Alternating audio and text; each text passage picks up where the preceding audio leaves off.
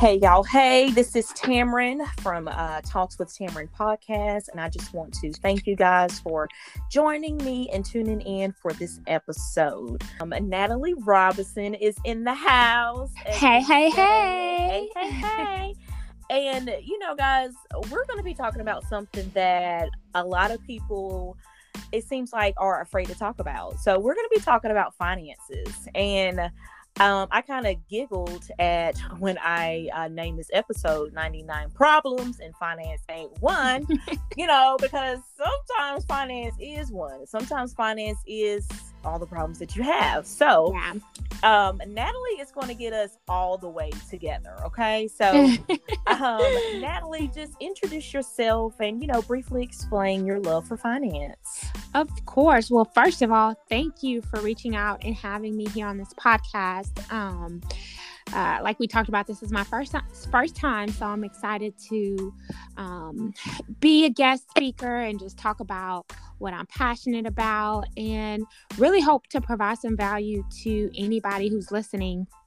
But name is Natalie Robinson. I am wife, a mom of two, very, very sassy 4-year-old and an almost 2-year-old boy who can climb any and everything he can get his little feet on. That's normal. Right. Well, sometimes I'm like, this can't be normal. But they are my heart as well as my husband.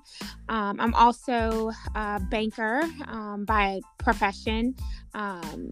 So basically I work with clients in Houston and some around Texas as well, but work on their cash management strategies. Mm-hmm. So in sales, talking to different clients. So talking to people is what talking about money is what I do best. But really my love for finance just came, I'm an accounting major.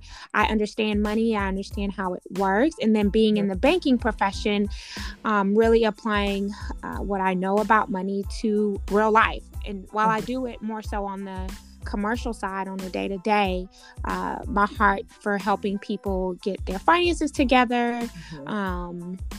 Like you said earlier, people just don't talk about it. So because we don't talk about it, people don't know. Right. So yeah. Exactly. Hey, this has nothing to do with finance, but I'm glad you said sassy 4-year-old. You guys, if you do not follow her, and I know we're going to do the plug at the end of the show, but if you do not follow her, you need to follow her because her reels with her daughter, oh my gosh. Y'all, I love them. I'm like, okay, so what are they going to come up with next? It's so funny because she will get my phone and she's just scrolling through TikTok, and if she sees one with a kid or something, she's like, Mommy, can we do this one? Can we do this one? And it's always funny because sometimes I'm like, girl, Mommy cannot move like that. But the fun ones, we try to do because they're fun. She's so cute. She is so cute. I'm like, oh my God. Thank you. What are they going to come up with next? So you guys definitely check her out for that. And of course her finance tips, which we are going to get into. So, like I said before, a lot of people don't talk about finance. And I think it's kind of like, don't ask, don't tell type of thing. Mm-hmm. So when it comes to the world of finance, what are the top 3 things that we should be doing with our money besides spending it? Of course, that's all we ever want to do is spend it, right? Right. But honestly, people have to understand how money works. And I think that is a problem. Like, people think, oh, you get it, you spend it, you get it, you spend it. But you have to make it work for you. But I will say that the top 3 things for sure is 1, you need to be paying down debt. As much as possible. You need to be investing if you can and where you can. And then saving. And I will say there's a particular order to that. I will say you need to save first. You need to pay down your debt, and then invest any money after you've done the first 2. But those for sure, every millennial, anybody right now, as we can see with the pandemic, people didn't have savings to get them through. And that's just not on the personal side.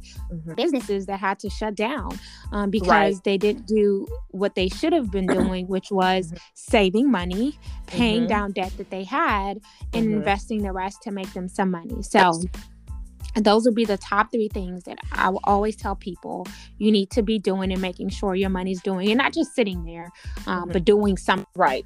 Okay. So the last thing you said was invest. So how do I invest? Like somebody like me, I am not, I know the basics about finances. Sure. And to be honest, I'm being honest with myself, with you and the listeners. I don't know how to really make my money work for me. Okay. I am a spender. Hi, my name is Tamron Little, and I am addicted to spending money. Step one. Yeah, step one. So when I have, a lot of money to spare, or, if I come into some money and I go to the bank and I talk with the banker and I say, hey, I want to invest. What should I tell them I want to invest in? Because it is like a whole world of investments. And for somebody like me, it kind of gets like ran all together because we don't know what this is and what that is. So someone like me that is on the basic level, if we have $10,000 or $5,000 and we go to the bank, what should we tell them that we want to invest in? Sure. So let's dig a little bit deeper into that and go back, actually. So everybody is not skilled at investing. I think there's some courses and some things you can take to give you the basic foundation of investing and, things you can do. But before you even get to that and have, to take any courses or classes or anything like that, start where you can. One, there are many companies that match whatever you invest, but people miss out on that. So before you take that $5,000 or $10,000 that you have or found or came up on, think about the things that you already have today that are investment vehicles where you can look into and do some research. There's a limited amount of options of funds that you can actually get into, but it gives you a chance to kind of practice, if you will. So it gives you an opportunity to see those options, do some research and see the returns on that and see, well, where do I want to invest my money? So that is really where I would recommend anyone to start who has a corporate job and has a 401k plan that they can contribute to. Awesome. You want to make sure you've already saved enough to cover you for the next 6 months before you start looking at investments, because if something were to happen, as we clearly see with the pandemic, if you don't have money saved, there's nothing you can do with them with those investments to help you pay your rent and things like that. So you want to make sure you've saved enough for at least 6 months to get you through. And then, have you paid down debt? You look at a lot of debt that people have, whether it be credit card or a car note or things like that, that their interest rate is astronomical, like 22%, 12%. Like, you need to get rid of that soon, because that's interest. You're paying more interest than what you're returning, what you would potentially earn in returns, with like 7 or 8% in a stock or a fund option. So you want to make sure you've paid down any debt that you have with high interest rates, like first and foremost.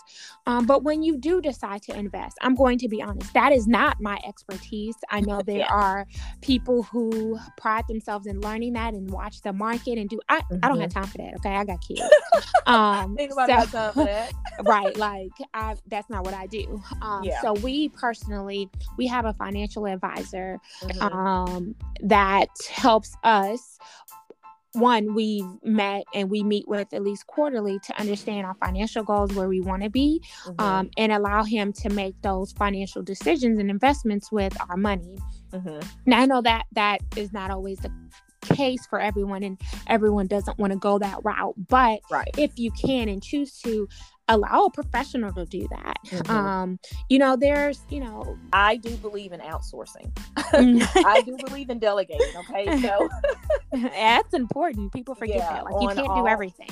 Right, on all levels. So you kind of touched on our next question, which is savings. Mm-hmm. That is like, when I hear that word, when I say that word, what comes into my mind is dun dun dun. It's like, okay, so we always hear, people say, save for a rainy day. You need Yeah. to save for a rainy day.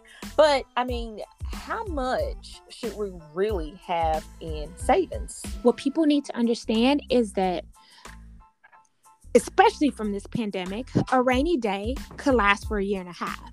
We are still in a pandemic and people still have not found a job.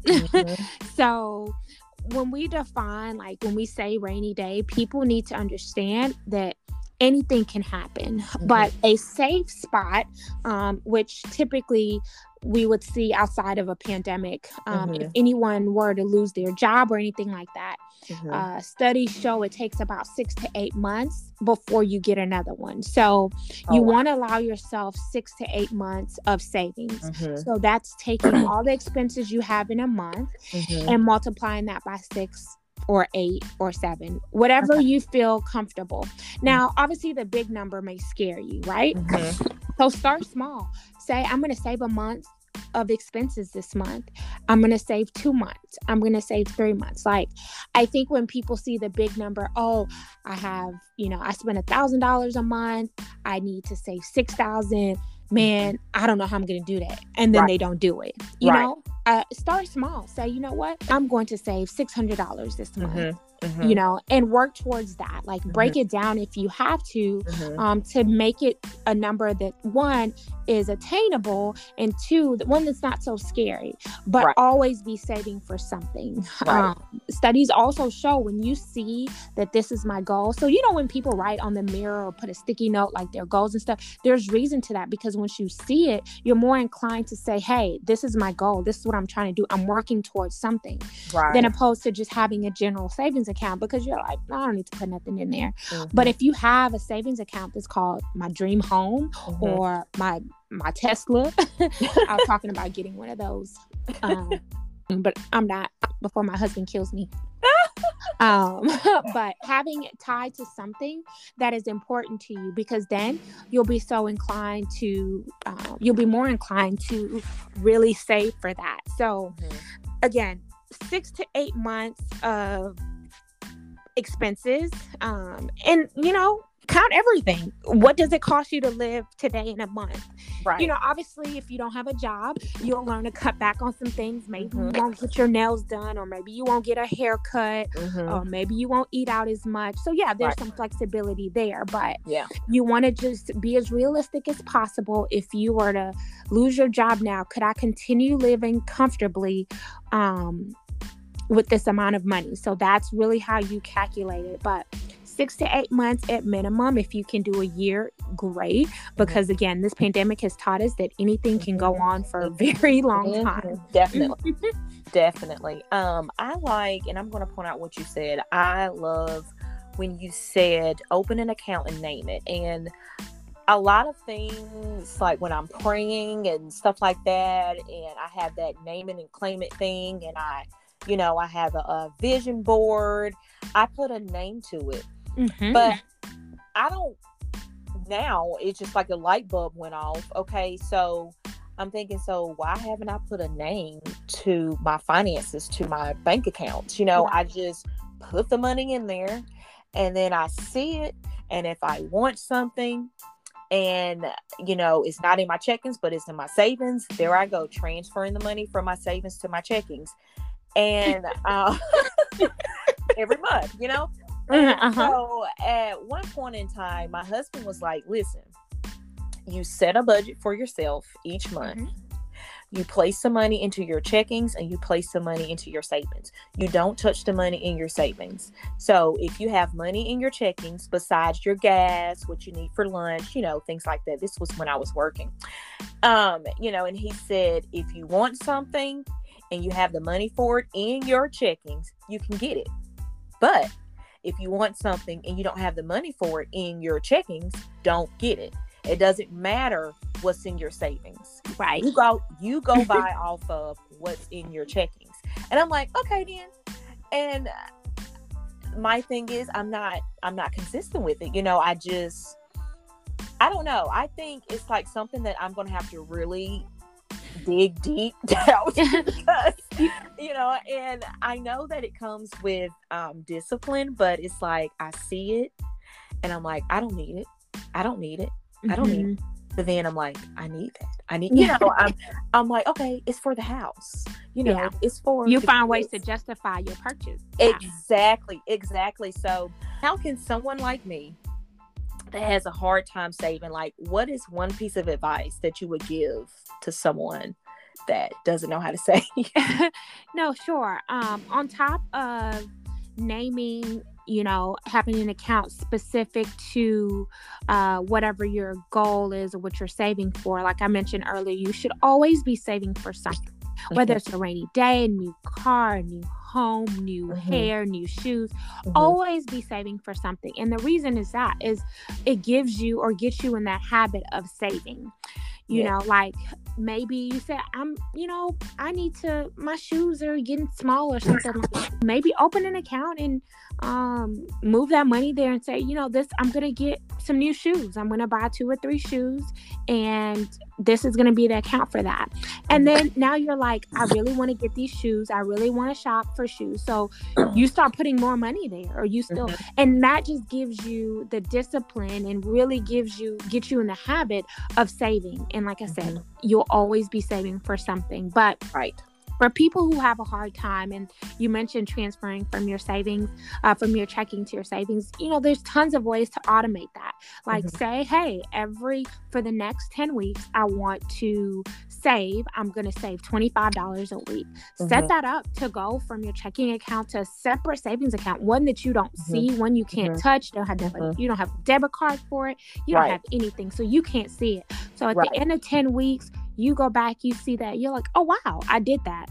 So their automation will really be the key to this, because if you have to go in on Friday or Saturday morning and say, I'm going to move this 25, chances are you probably won't, because you'll find something else to do with that 25. So you automate it and it goes straight into that account. You'll start to see yourself saving, and then you'll bump that up. Well, I did 25 for 10 weeks. I think I can do 50.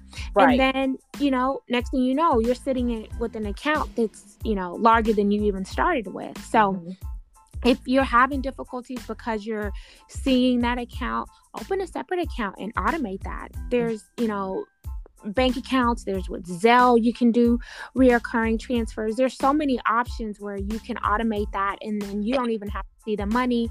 Even with your employer, you can have them direct deposit straight into another account. So there's options, and there are more options than there should be excuses. I love that. There are more options than there should be excuses.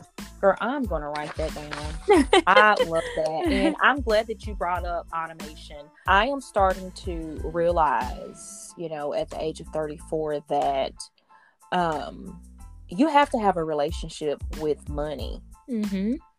And, you know, some people have broken relationships.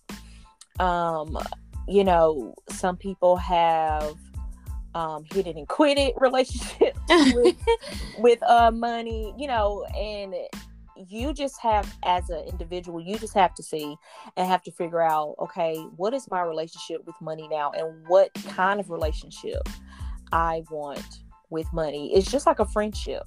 You know, I want to be money's friend, and I want money to be my friend. You know, and I want to feel like I'm you know, in a fight or, you know, burdened by money. Like I like that you said make money work for you. This conversation has really turned on a light bulb for me, and I'm in a time in my life when I'm really making strides, and I'm not going to say trying, because I feel like that's kind of like a cop-out word. So I am making strides in my life of being more consistent with things and really being more disciplined with things. And I started when we moved down to Florida in March. I started with exercising, and I didn't really realize how undisciplined I was. We all are. Right. And that carries on into other areas of my life. And I didn't realize that. And that carried on into, my relationship with my finances. There was one time in my life where I didn't even like looking at my bank account. Yeah. It would scare me. I my heart would start racing. Yeah, that's real. It's people who will look at it and just be like, pray God it replenishes itself. Or, they look at their credit card bill and they're like, okay, I'll just keep spending. One, kudos to you for being transparent about that, because people don't say that. They just put on this face like everything's okay, when it's like, dang, I'm been in the negatives for a few days, and they don't talk about that. People don't say, how do I get there? How did I get here? And how do I get help from here? Right. I just bought my first Louis Vuitton bag in April. Okay. And yourself, I guess. Yes. And I have been wanting one for a long time. I have been asking my husband to buy me one for Christmas. And one time he said, if you keep asking me, I'm not going to buy you one. Like, I would just ask him all the time. And then one time he was like, you know what? You keep asking me. He said, listen, would you even buy yourself one? Ooh.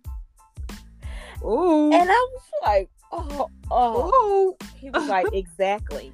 He said, he calls me TT. He said, TT, and I know that you are cheap. And you are not going to buy yourself a Louis Vuitton purse. That's why you keep asking me, because you know that I will buy it for you. He said, so just for that, like I'm a kid, he's like, you know what? So the day that you buy your first Louis Vuitton, he said, I'll match and I'll buy you another one. And I said, oh my God. Okay. I'm thinking to myself, I said, now he know good and well I am not going to buy no Louis Vuitton purse. They is so expensive. But he knows me.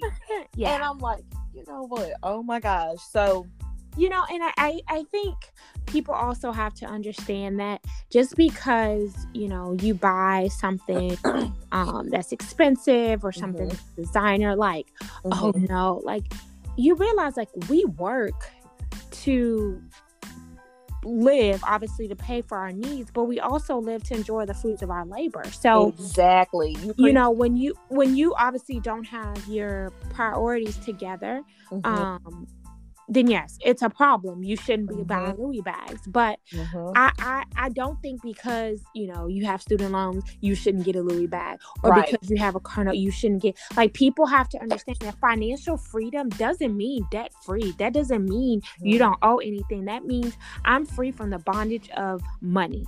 I'm free from the bondage of being scared to open my bank account and look at my balances or my credit card. Financial freedom is really getting to a healthy place with your money and about your money. So yeah, if I need to go buy a Louis bag, or if I need to buy 4 new tires for my car that I'm not shaking when I give them that card, I'm not worried because I've already set myself up to a place where I can afford that. Whether you're putting it on a credit card because you have a control of your credit card, or if you're paying cash for it because you have savings for it, whatever the case may be, that is things people should consider, and not feeling like in order to be financially free, I have to be debt free. That to me is the worst thing anybody can think about money. Well, not the worst thing, but one of the worst things, because again, financial freedom is having control of your money. Whether you owe somebody, whether you owe a credit card, you have control of your money, and you're not feeling like, I wake up and I'm in debt. I'm like, girl, I have student loans. My husband has student loans. But guess what? Too, I wake up and I live my life. Okay? Everybody do. Because we have control of our money, and we know what to do, what comes in and what goes out. So we have the financial freedom that we desire, and that it's going to look different for everybody. But exactly, and a lot of people are jumping on that, and this is just my opinion, guys, but a lot of people are jumping on that debt-free bandwagon. And I remember a while ago, me and my husband, we were, in church, and the pastor said, yeah, let's pray for everybody to be debt free. And I do believe that our words have power. So we were praying it. Lord, I want to be debt free. Lord, I want to be debt free. Uh-huh. And we didn't even realize what we were doing. So yeah, God made us debt free. And, we didn't have $100 to our name. Yeah. You know what I'm saying? We didn't have nothing. Like we had lost it all.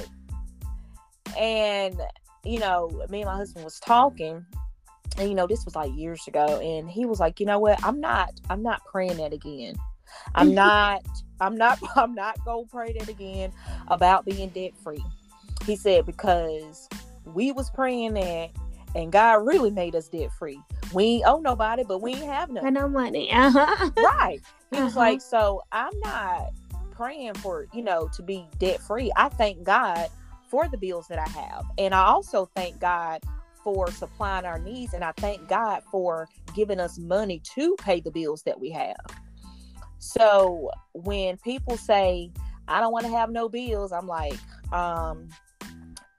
I'm grateful for the bills that I have, because that means that I have a car to drive. Mm-hmm. That means I have a roof over my head.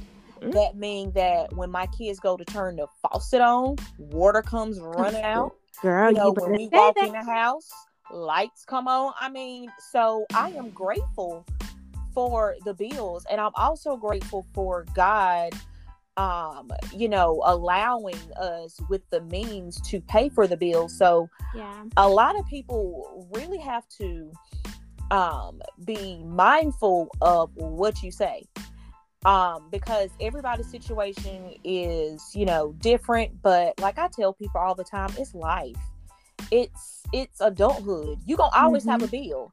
I don't care if you got your car paid off. I don't care if you got your house paid off. You're going to always have a light bill. You're going to always have a water bill. If you have cable, unless you rigging it, you're going to always have a cable bill. I mean, it's always something, right? It's always going to be something. Like finding the balance, finding out what works for you and your relationship with money will be the best decision for you. But each individual, we have to find out what it is, you know? It looks different for everybody, because everybody's in a different stage of life, right? So right. Who's single, someone who's dating, engaged, planning for probably a wedding. Then you have a married couple who may be planning for kids or a home, or everyone is just in a different point in life with different debt, with different income. So it's never cookie cutter. You will have some basics, and you have foundation that I think everyone should know, and everyone should. Me and my husband didn't talk about money. Like, when we got together, we were both in college, so college kids are broke. But he had just got out of the army, so I was like, okay, he got some money, okay. I mean, we never talked about that, and I do wish that we would have talked about that, but we didn't grow up talking about, seeing our parents or our grandparents talking about money. So, because that was like something you don't talk about. You don't talk about sex, and you don't talk about money. And that is like a definite thing in the Black community. Those are two things that you don't talk about. Nope. You don't ask me how much I get paid. And you don't ask me who I'm having relations with. Like, that's just off the table. And I am hoping to teach my kids, and we are teaching our kids to really talk about money, because even though me and my husband have been married for 14 years, just like in the recent years, we have had some discussions, and some heated discussions about money. And I think that if we would have talked about that from the beginning and had someone to steer us in the right direction, it would have been less heated conversations. Yeah. But the thing is, you're having them, right? So there's something to be said about that. Right. It's So, as we, wrap up, is there any tips, anything that, we didn't cover? I know we kind of covered like a lot of ground tonight.